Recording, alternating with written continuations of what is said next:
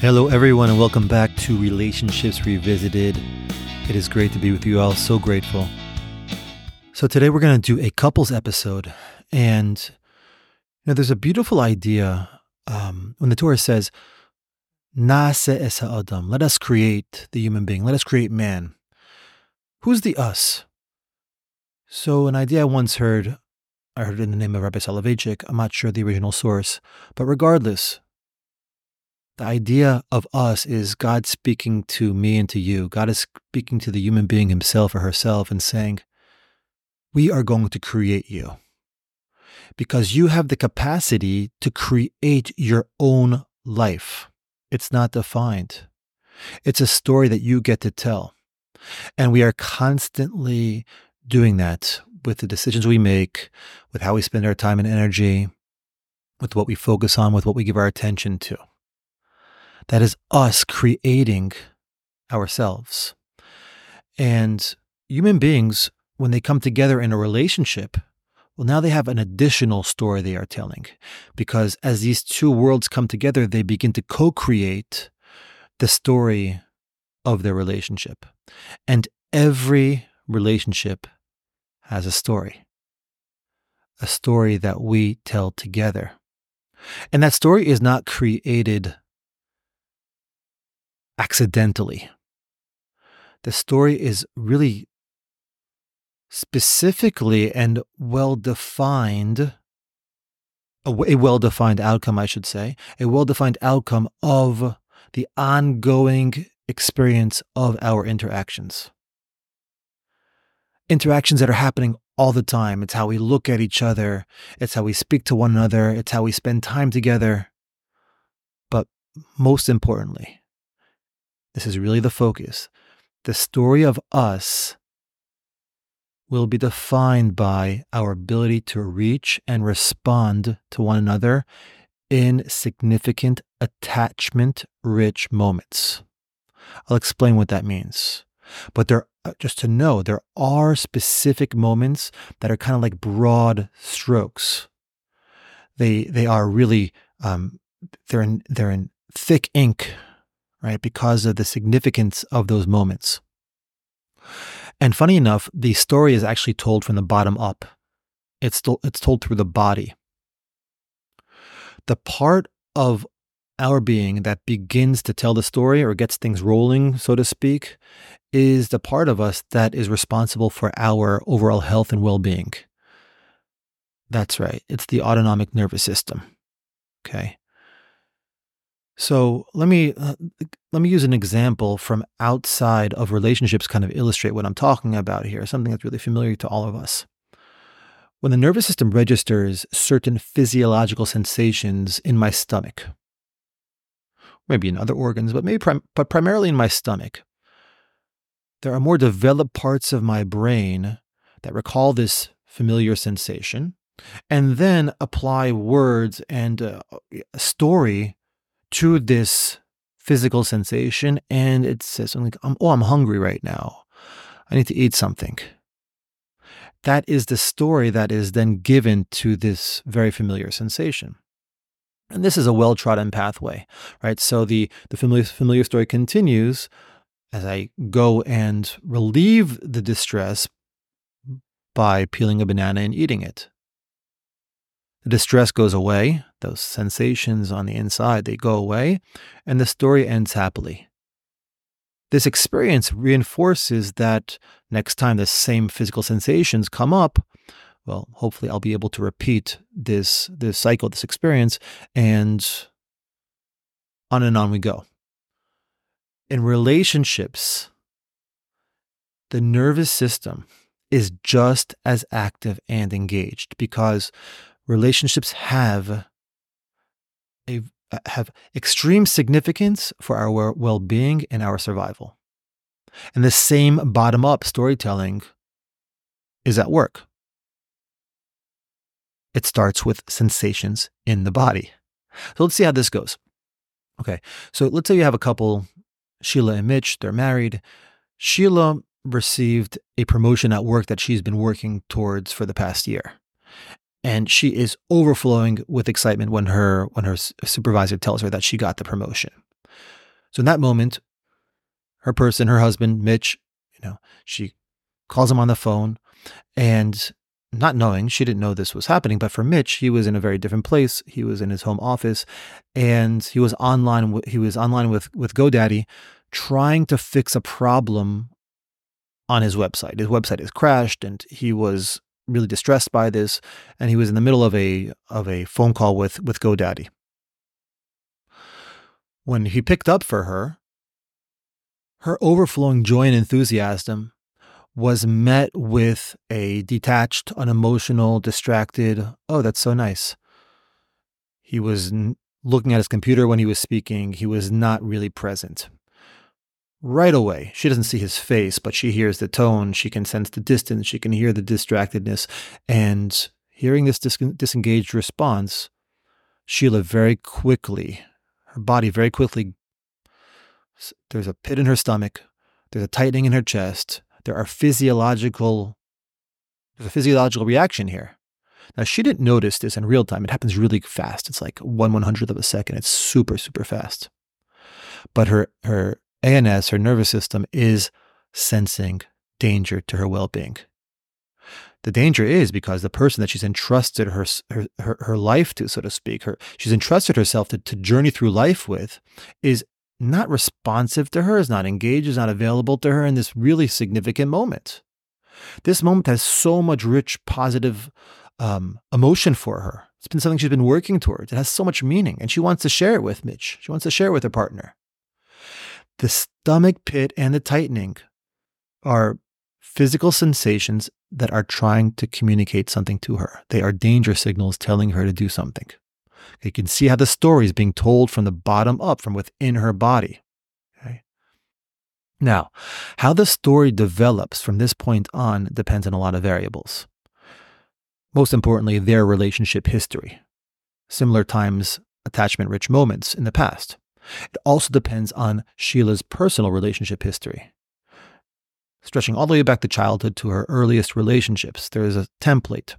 It also depends on Sheila's level of self-awareness. Okay. If Sheila's felt secure, seen, and safe with Mitch generally throughout the relationship, these attachment-rich moments have been met. They've been attuned. So at that moment where he is distracted and distant, the more developed part of her brain may be able to step in there and say, this is not like him. What's going on? Right? This doesn't fit what she knows of their relationship. Starts to ask questions like, well, maybe he's busy, or what's going on with him? The story that has sustained their relationship until this point is now resourcing her to try and make sense of the physiological pain signals, okay, the stomach, the tightening in the chest, to try and keep the story intact. So she might say to him, "Hey, are you okay? It doesn't seem like you heard what I said, or like you're not, I'm not sure. I got the promotion. The one I've been working for." Now, her tone and her affect here would communicate to Mitch that he's missing something. And hopefully that signal would wake him up, so to speak, to put GoDaddy on a hold and say, "Oh my God, yes, I am totally distracted. I'm on the phone with GoDaddy. It's a real mess over here. I'm so sorry. Did you just say you got the promotion that you're hoping for? I'm so happy for you. That's amazing. That's amazing. I want to celebrate with you. This is awesome. I just want to deal with this right now. I love you. I'm so proud of you. I'm sorry that I was just so distracted." And then there would be a rupture there. There was a rupture, and now there's a repair. They retuned to one another. There is a realignment. Okay, and now the safety and security of the relationship story is reinforced. This is a safe place for us. Now, if the relationship or the relationship history, but it's most likely okay. If the relationship has already been marked by insecurity, misattunement, loneliness, and hurt, okay, ruptures that have not been repaired, especially at significant attachment moments, the same physical sensations, the same exact bodily response, the stomach, the pit in the stomach, the tightening of the chest, they will be interpreted totally differently. The bottom up, okay, it's coming from the bottom up, but now the story starts as, you see, I'm not safe here. You see, you don't care about me. Here it is again. I don't matter to you. I'm all alone here. And then the bodily signal intensifies. The emotion becomes even stronger. The signal to do something becomes even more intense. And then she yells at Mitch through the phone. You're so self-centered. You only care about your own life, your own work. I've been working at this promotion for the past year. The frustration, the anger, it's trying to bring attention to her place of hurt. But Mitch is not going to hear that. Now cue Mitch's own nervous system reactions. That's going to register with him as a danger signal as well, understandably. And the story he tells himself about the relationship and how he's experienced it. And unfortunately, then he does a protective thing, and the sad, painful story continues. From the bottom up, the interpretation here is different based upon the story that has been generated, that has been co-created. So that's why it's so important. It's essential for couples to take ownership of their story and their relationship. They are creating it together. They're creating it together based on how they treat each other regularly in smaller interactions, but most importantly, again, with the broad brushstrokes of these attachment significant moments, how they reach and respond to one another in these attachment rich moments. Those are, they are 10x'd. They're super important. So what are these attachment significant moments? Well, I think you're getting a sense, but to define it, attachment significant moments are moments that are emotionally heavy, that are emotionally laden for the person. And that could be in distressing emotion, negative emotion, or positive emotion. So for example, when he's overwhelmed with the pain of failure, the shame that might be there, or the sadness that might be there of being fired. And at that moment, he needs to feel his wife's presence, her love, her acceptance, her support. That's an attachment-rich moment. Or when she's bursting with excitement about her brother's engagement. The brother that's been waiting for years to get married. And finally he's engaged. And she wants to share that moment with her husband, to have her join him there. That's an attachment significant moment.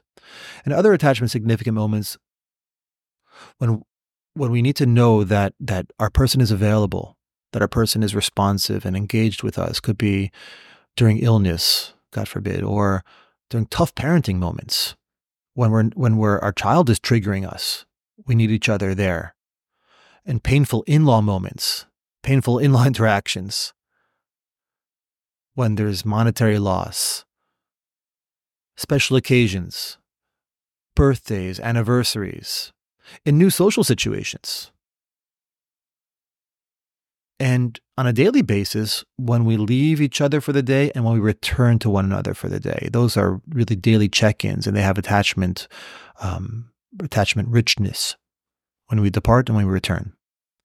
Just in general, when life feels overwhelmingly difficult or overwhelmingly amazing and we're overflowing, these are moments where we want to connect with one another, and we want to milk these moments to tell our story of who we are to one another. They are so significant, and if we can capitalize on these moments and know them and know that we need each other in these moments, we can really begin to take responsibility and create a story of safety and security. And again, this happens from the body up. The body really does keep the score here. It watches these moments significantly. The nervous system is very, very tuned in and vigilant and on guard with what's going to happen in these moments. So again, we can take control of this. There's a lot of power here. We can empower ourselves.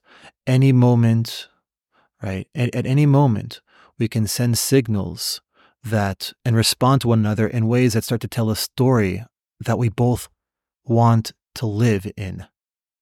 Even if the story has not been so great up until now, we can begin to start to tune into one another in these important moments and realign. You might need support in that.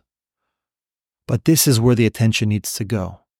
And ultimately, what we both want, what we all want, is that through these interactions, these ongoing interactions, daily, but most importantly in these attachment-rich moments, that repetition here and ongoing attention here will communicate to both of us that our relational space is a space that I am loved, a space that I'm supported, a space that I'm cherished, that I feel at home here with you. So our hope is that we can all be empowered to create this together. We really do have the ability to do that. And it's a skill that can be built, and it's both of our responsibilities. So I'm hoping this is helpful. I really appreciate you all joining me here and the attention you give to your relationships. And I'm looking forward to being with you next time here in the space between.